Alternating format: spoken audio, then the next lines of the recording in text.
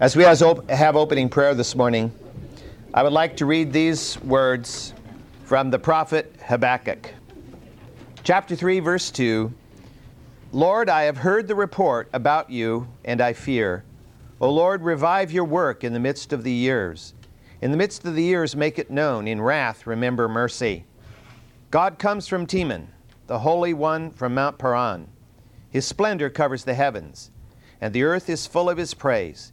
His radiance is like the sunlight. Our Father, we thank you that we know the God who has come to us through His Son, Jesus Christ, Emmanuel. And you've taken on the form of man, that you might walk with us and provide for us salvation. We thank you, Lord, that you are the radiant and the glorious God, the true and the living God, and that you have chosen to call us out of darkness into the radiance of that light. And Lord, I pray that you will focus our thoughts this morning on your word. You'll speak to us. We're all in different places in our walk with you. We all have different concerns on our mind and heart, and yet you know every one of them, even as you know the number of the hairs on our head. Lord, I pray that we will have the faith to know that you hear our prayer, the faith to know that you will answer our prayer and bring about your good purpose. And so, Lord, bless us this day. Give us understanding through the power of the Holy Spirit of your word. And as the word is proclaimed in the service and in other Sunday school classes this morning, we trust you for your presence, for your mighty power to be poured out, to transform lives, to make us like unto your Son. And we'll thank you in Jesus' name. Amen. Today we again return to the book of 2 Samuel, chapter 19, where we've been looking at the trial and tribulation through which David went towards the end of his life, in the latter years of his life. I think all of us can attest to the fact that just because the years pass by doesn't mean that problems disappear with the years. It seems they remain. And if we're truly men and women of God and we are people of prayer, it seems like the number of prayer requests coming increase as the years go by, because not only do we have our children, but our grandchildren and then the great-grandchildren to be praying for, as well as many others. And so David is going through a very trying time in his life. And we've seen this rebellion raised up by his own son Absalom, a young man who in many ways looked a great deal like his father. But he had a different spirit within him. He was not the sweet singer of Israel, Absalom. Instead, he was a rebel. And so in the 19th chapter, let me read, beginning with verse 1. We looked at the first few verses last time, but let me read the beginning with the first verse and carry us through with continuity here. 2 Samuel 19, reading at verse 1. Then it was told Joab, Behold, the king is weeping and mourns for Absalom. And the victory that day was turned to mourning for all the people. For the people heard it said that day, The king is grieved for his son. So the people went by stealth into the city that day, as people who are humiliated steal away when they flee in battle. And the king covered his face and cried out with a loud voice, O my son Absalom, O Absalom, my son, my son. Then Joab came into the house of the king and said, Today you have covered with shame the faces of all your servants, who today have saved your life, and the lives of your sons and daughters, and the lives of your wives, and the lives of your concubines, by loving those who hate you, and by hating those who love you. For you have shown today that princes and servants are nothing to you. For I know this day that if Absalom were alive and all of us were dead today, then you would be pleased. Now therefore arise, go out and speak kindly to your servants. For I swear by the Lord, if you do not go out, surely not a man will pass the night with you. And this will be worse for you than all the evil that has come upon you from your youth until now. So the king arose and sat in the gate. When they told all the people, saying, Behold, the king is sitting in the gate, then all the people came before the king. Now Israel, we're suddenly switching visions here, venues. Now all Israel had fled each to his tent. And all the people were quarreling throughout the tribes of Israel, saying, The king delivered us from the hand of our enemies and saved us from the hand of the Philistines. But now he has fled out of the land from Absalom. However, Absalom, whom we anointed over us, has died in battle. Now then, Why are you silent about bringing the king back?" Then King David said to Zadok and Abiathar the priests, sent to them, saying, "Speak to the elders of Judah, saying, Why are you the last to bring the king back to his house, since the word of all Israel has come to the king, even to his house? You are my brothers. You are my bone and my flesh. Why then should you be the last to bring back the king? And say to Amasa, Are you not my bone and my flesh? May God do so to me and more also, if you will not be commander of the army before me continually in the place of Joab." Thus he turned the hearts of all the men of Judah as one man, so that they sent word to the king, saying, "Return you and all your servants." The king then returned and came as far as the Jordan, and Judah came to Gilgal in order to meet the king, to bring the king across this Jordan. As we saw last week, David, his forces had defeated the forces of Absalom, and Absalom had been slain by Joab in spite of David's command otherwise to him to spare the life of the young man. And of course, when the news arrived of the death of Absalom, David went into great depression. And he was pained deeply in his soul, and for the reasons we talked about last time. And Joab, the perpetrator of the evil, or whatever it was, in David's eyes it was evil at least, came to David and said, "Look what you're doing, David. All the men have won a great victory. They put their life on the line for you. A smaller force against a larger force, and yet they had a great victory over the larger force. And they have now returned with great joy, and now you have quashed it. Because they see that you're more concerned about Absalom than you are for them." And of course, he makes some statements there in verse 6 and so forth that are really false statements. David did not care more for his son than for the people, but at the moment he was depressed, he was grieving, and he wasn't thinking very clearly at all. But this was like a bucket of cold water in David's face, and he heard Joab. And certainly he was hurt by Joab, but he did respond, and he did go down to the gate, and he greeted the people, and he thanked them for what they had done on his behalf. And they were greatly cheered as a result. Absalom's Israelite force had been routed by David's force. And we're told in this passage in verse 8, at the last phrase of verse 8, "Now Israel had fled, each to his tent." Not everybody in Israel lived in tents at that time. But that's the typical Old Testament statement of the home of these semi-nomadic, nomadic. Many of them, of course, were permanently ensconced now. They lived in towns, they lived in villages, they lived in homes made out of stone and mud brick and so forth. But that's the idea throughout the Old Testament. You flee back to your tent, to your home, to your base, whatever it happened to be made out of. And they had fled. These are the surviving soldiers. The scripture tells us 20,000 of them had died in the battle, even though more of them died fleeing through the forests of Ephraim and falling off of ravines and whatever all. And we know how Absalom died, hanging out of a tree. How many were left to flee home? We don't know. Possibly another 20,000, maybe a few less, maybe some more. We don't know the numbers. They aren't given for us here. But as soon as they got home, they began blaming each other for failing to join together and agreeing that they ought to bring David back as king. Bring him back to the throne. I think they felt guilty. Certainly they felt guilty over having joined in a rebellion against God's anointed king. And you know how important that is in the life of David. Throughout David's whole life, he always honored God's anointed people. It wasn't up to him to touch the lives of these people who had been anointed by God. That's God's business. And certainly that had carried over to some extent into the hearts of at least some of the people of Israel. And so they were feeling guilty for this rebellion. And this guilt shows up in the fact that they start talking to each other and they start saying, but remember, it is David who delivered us from the Philistines. It's David who delivered us from the Ammonites and from the Arameans and all the other people. David is the great victorious king. What are we doing? He's in exile on the other side of the Jordan in Mahanaim in the land of Gilead. Let's bring him home. I think God is behind that.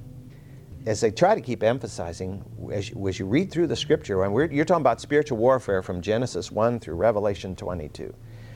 The real powers behind these events that happen are the powers are the unseen forces of the spiritual realm. And God has brought conviction to the hearts of these people. and convicted them of their rebellion. This is not the right thing that you should have been doing. And this exemplifies what God does. If we are a true believer in Jesus Christ, if we have truly been born again by the power of the Holy Spirit, God will convict us when we sin, when we rebel, when we walk off the wrong path in the wrong way. God will convict us. His Spirit will speak to us. We may shut Him off, we may not listen, but He does speak. And generally speaking, He will use the Word of God to do that. So those who walk contrary to Him, who are His, can expect to be convicted of their rebellion. From the many examples of Scripture, we know that God takes rebellion very, very seriously. We know that in the long run, He will either reform or remove the rebel. Those are the choices. Either the rebel is reformed or he is removed from the scene. And you go through Scripture and you can find numerous examples of such rebels. In most cases, they end up being removed because they won't be reformed. Absalom, of course, we noted through the Scripture as we looked, there's no place in Scripture where it ever says that Absalom paid God any heed at all. He was a rebel in his heart. And God removed him. Apparently, the groundswell of conviction led the elders of all the tribes to finally get together, except Judah. Now, Judah is not in this at this point in time.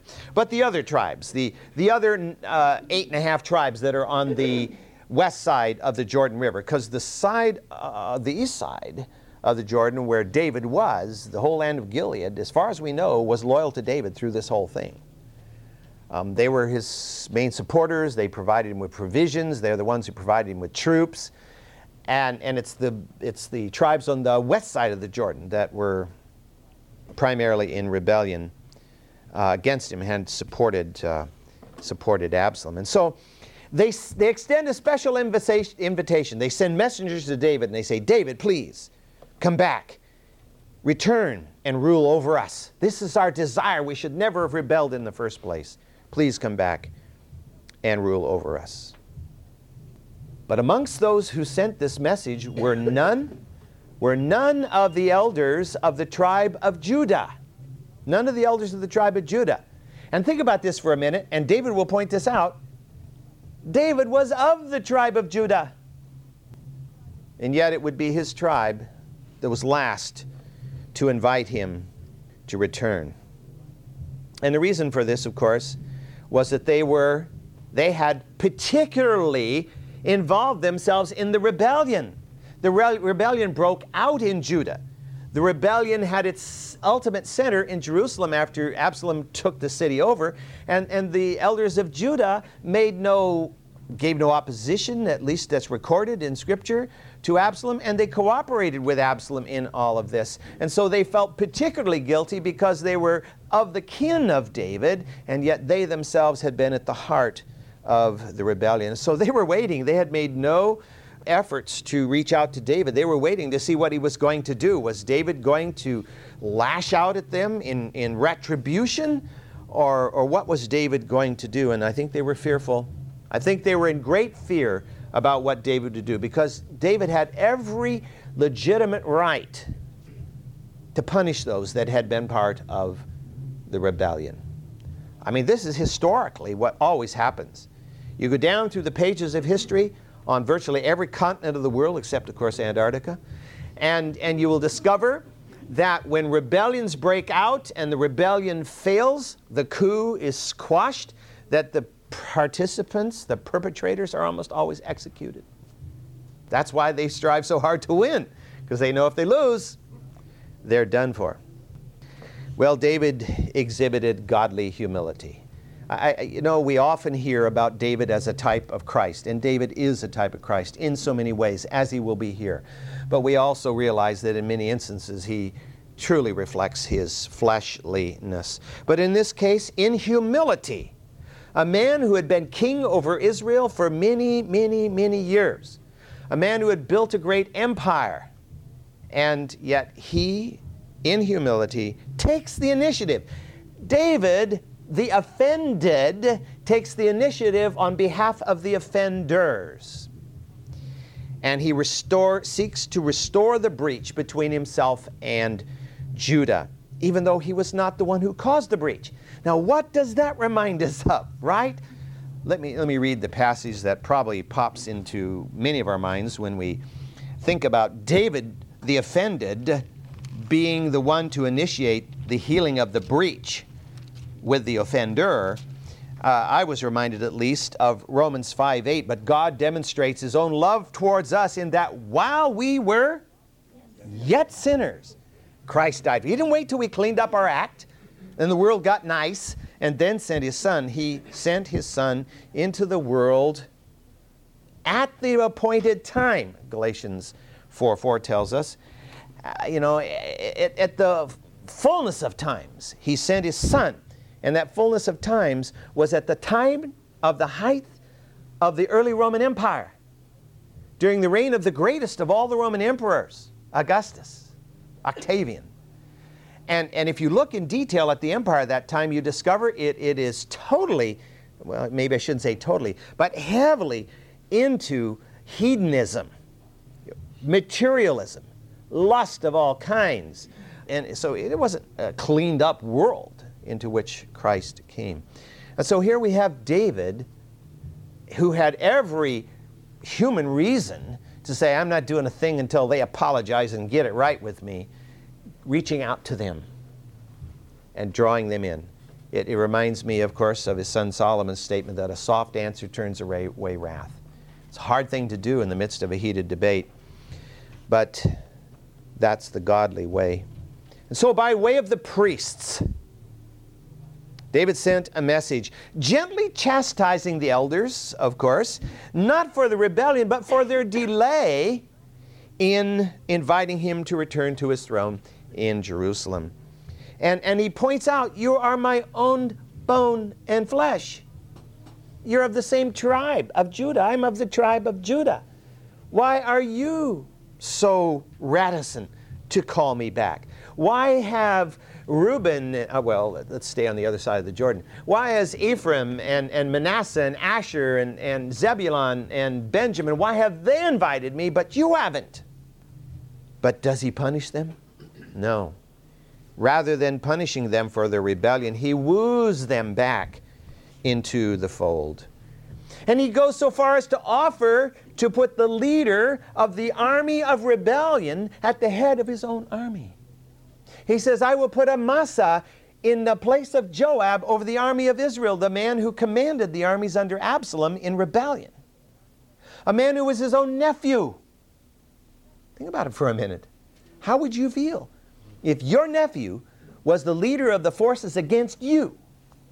That's happened, of course. I mean, in human history, we've seen father against son and mother against daughter and a lot of heinous things like that. But here it is. David is not reaching out in retribution, which he very well could have done. So Amasa is his nephew as Joab was his nephew, and yet he's going to replace the one with the other. His offer was extended not only to convince the men of Judah of the genuineness of his forgiveness, but as a punishment for Joab. Because Joab was more of an offender to David than was the army of the evil one, of the rebel, of his own son Absalom. Well, how was it received? The elders of Judah could hardly believe it. Whoa, he's not going to wreak retribution on us. He's forgiving us, and he's inviting us to invite him back, and he's even offering to put the leader of the rebel army at the head of his own army. So there was an enthusiastic response amongst the men of Judah to send an invitation to David, and not only to send an invitation, but go down there and bring him back to Jerusalem. And so David will make the journey. David was camped, or actually was living in a city, up on the Jabbok River. Here, the Jabbok is one of the main tributaries to the Jordan between the Sea of Galilee and the Dead Sea. And Mahanaim was about up in here. And so David is bringing his army down the Jabbok and down the plain of the Jordan, and he comes down here and camps opposite Gilgal, Gilgal was just out here a little ways, just a couple, 3 miles away from Jericho on the plain here. And so he brings his army down. He stays on the east side of the Jordan. He doesn't come right over the Jordan because he wants this to be an official, obviously enthusiastic, ceremonious return of the king. It reminds me of MacArthur, right? When MacArthur left the Philippines, sort of not exactly with his tail between his legs because he had been ordered out of the country, but when he left he says, "I shall return." And in 1944, after the Battle of Leyte Gulf and the landings were made on the island of Leyte, MacArthur comes ashore. "I have returned." And when you read this, the historical postscript, you discover that they posed that whole thing. You know, they sent him, "Now wait a minute, we got to get the pictures here, so go back out there and wade through the water ashore so that you get yourself wet a little bit and it looks like you're returning. You know, I have returned." And you got to do it right for the newsreel and for everything. But you know, David wants it to be an official return, something that he isn't sneaking back into town. He's coming back because he has been invited back and he is enthusiastically being escorted back into the city. So he has to journey 30 miles with his whole entourage down the Jabbok and down the Jordan to the campsite opposite Gilgal. Now, what is interesting is that the Jordan River, throughout the ancient period of Israel, always served as a border between the Beersheba to Dan or Dan to Beersheba realm of typical Israel and the Gilead realm over here, the realm of the 2.5 tribes that were living over here, Reuben down here and Gad here and the half tribe of Manasseh up here. And that border, even though it wasn't supposed to be a border separating the country, it sort of was kind of a border in ways. And the people over here often looked at the people over in Gilead as kind of like distant cousins or hicks or, you know, somebody more inferior. But David stays in Gilead because the tribes of Gilead had supported him. They stood with him shoulder to shoulder. As far as we know, they provided the biggest piece of manpower for the army that was used to defeat Absalom. And we're again going to talk about Barzillai and how he represents this and how he represents God in some ways, in God's giving to David succor in the midst of his tribulation. When God does that, when you're in the midst of your trials and your tribulation, God is always there. He never is gone. He's always there. It may seem far sometimes. Sometimes the ceiling seems like brass when we pray, but our prayers are heard if they're genuine prayers prayed in the power of the Holy Spirit. And so David stays over there until he is actually escorted back into the land by representatives of the other tribes. The next 3 passages of Scripture in the 19th chapter describe or focus on David's encounter with 3 individuals. These are Shimei, Mephibosheth, and Barzillai.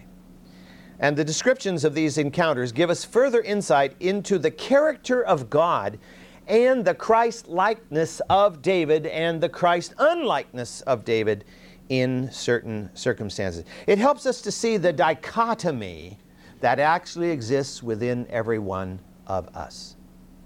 You know, all you have to do is read the 7th chapter of Romans and you understand something of the dichotomy. And of course, every day we realize it ourselves because there's always warring within our flesh. You know, we have, as I've emphasized before, the sides are unequal. You know, we have the world, the flesh, and the devil, 3 against us on one side, plus ourselves, you know, our flesh, cooperating, kind of a 5th column here, and then only God on the other side. Of course, He's almighty, and that makes a big difference, of course. But, you know, allying ourselves with the Spirit of God who dwells within us instead of allying ourselves with our own flesh and the world, the flesh, and the devil. And so this dichotomy, you know, is in all of us. I know there are those who believe in perfectionism, and I know there are churches that teach that you can get to be so good that you just step over into heaven, you hardly notice the difference. I don't find that in the pages of Scripture, you know. And I haven't experienced that yet myself, you know. I still have a war going on within me. And so does David, and we see that illustrated in his reaction to these 3 individuals. So let's read on in the, that's verse 16 of chapter 19 here. Then Shimei, the son of Gerar, the Benjamite, who was from Bahurim, hurried and came down with the men of Judah to meet King David. And there were 1,000 men of Benjamin with him, with Ziba, the servant of the house of Saul, and his 15 sons and his 20 servants with him. And they rushed to the Jordan before the king. Then they kept crossing the ford to bring over the king's household and to do what was good in his sight. And Shimei, the son of Gerar, fell down before the king as he was about to cross the Jordan. So he said to the king, "Let not my lord consider me guilty, nor remember what your servant did wrong on the day when my lord the king came out of Jerusalem, so that the king should take it to heart. For your servant knows I have sinned. Therefore, behold, I have come today, the first of all the house of Joseph, to go down to meet my lord the king." But Abishai, the son of Zeruiah, answered and said, "Should not Shimei be put to death for this, because he cursed the Lord's anointed?" Then David said, "What have I to do with you, O sons of Zeruiah, that you should this day be an adversary to me? Should any man be put to death in Israel today? For do not I know that I am king over Israel today?" And the king said to Shimei, "You shall not die." Thus the king swore to him. I really like these passages because they demonstrate true human nature and how people really react in situations. And you see it in your everyday life, in the people around you. We met this man Shimei back in the 16th chapter. Remember, he's a relative of Saul, possibly a cousin. It doesn't say exactly what relative he was. And as David was fleeing from Jerusalem because Absalom was about ready to take the city, and David didn't want to sacrifice the city to the sword, and so he abandoned the city so that there would be no battle for the city of Jerusalem. And as he flees over the top of the Mount of Olives, of course, he meets Ziba, and he's mentioned this passage too. And then he came down and went over towards Bahurim, and as he went down from Jerusalem over the top of Mount Olives and headed down this way towards the ford of the Jordan. He was coming down through here. And somewhere over in here, Shimei met him, remember? And he walked along a parallel ridge, and he cursed David and said, "You're an evil man, and you took the throne from my family." And he threw rocks and dirt. And Abishai said to David, "Just give me the word, and that man's a dead man." And David says, "Oh, don't do this, you sons of Zeruiah." He said that back in the 16th chapter too. "What am I going to do with you guys?" And this man Shimei now knows that if he doesn't do something, he's toast. David had the power to eliminate this man on the spot. I mean, he had his second in command over after Joab standing right near him here, just itching to put a spear right through this guy or cut his head off or whatever he was planning to do. But David again restrained himself, as he had the first time he met Shimei. Because remember, in the case, the first time he met Shimei, he says, "But I don't know but what this is the Lord causing him to say these things, so that I will realize that, it's my sin that has put me in this situation."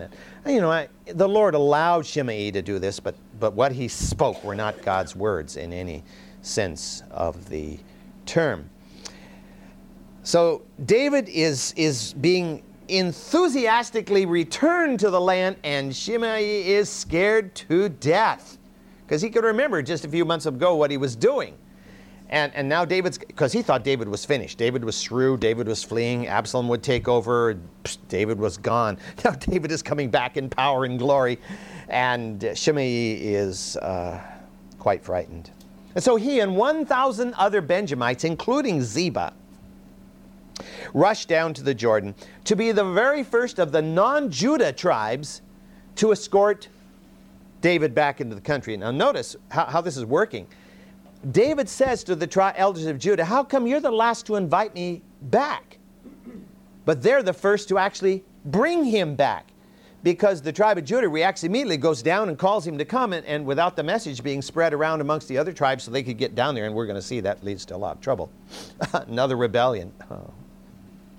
And so we have a few from the tribe of Benjamin. Now, Ziba was from the tribe of Benjamin, Mephibosheth from the tribe of Benjamin, and Shimei is from the tribe of Benjamin. Tribe of Benjamin was a pain in the neck, as you can see here, to David at this particular time. And they cross the Jordan. I mean, these guys don't camp on the other side waiting for David to come to them. They go over the Jordan. They go over the fords and they say, David, what can we help with? What can we carry across? What are they doing? They're kissing up, to put it in the modern vernacular. They're currying favor with David. They're trying to make it look like they really want him to come back and they're really glad that he's coming home. And Shimei goes so far as to actually prostrate himself, throw himself on the ground in front of David in an act of contrition, pleading mercy, while David is still in Gilead, not when he comes over the Jordan, but before he comes over the Jordan. Shimei had publicly railed against David. He had stood on the ridge yelling out these curses against David in the midst of all of David's army and all his entourage, his wives, his children, everybody, as they were fleeing away. They all could hear this guy. So he's smart enough to know, I better publicly confess as well. I did it in public, I better confess in public. So right there, throws himself on the ground in front of David and yells out for everyone to hear, asking for forgiveness and confessing that he had sinned. Abishai is absolutely incensed. He says, David, just give me the word, and he is shish kebab. And David chastises Abishai for his rashness. He says, you sons of Zeruiah, referring not only to Abishai, but again to Joab, because Joab has murdered his son. At least he views it as murder, and though it was execution on the battlefield. You guys want to shoot first and then try to clean up the mess afterwards. David refused to mar this glorious celebration of return with an execution. Can you imagine? When the men who had won the battle came back to the town and they found David in mourning over the rebel whom their forces had defeated, it says they snuck into town as if they had lost the battle. They were just crushed in their spirit. Their joy had been turned into sorrow. Can you imagine what this would do? Everybody's joyous about bringing David back, and the first thing he does is execute somebody for having rebelled against him. What's that going to say to the others? Well, as soon as he gets back in power, he's going to deal with us. He's made it sound gentle now, but so David didn't want to do that, and I think he was right in refusing to execute Shimei, even though he had every right to, because he had cursed the Lord's anointed. To have yielded to Abishai's request would have not brought glory to David or to the Lord that day, because it would have cast a fear of retribution over the whole celebration like a cloud. But what we do discover is that there is a root that goes a little deeper here. David does not forgive Shimei in his heart. David magnanimously swore, you shall not die, I will not execute you this day, Shimei. But inside his heart, he still felt ill will towards this man. Was Shimei's plea for forgiveness genuine? Was it purely pragmatic because he didn't want to die? Very possible. But David did not forgive him. And we know that because when David's about to die, and I read this passage to you before, but let me just read it to you again.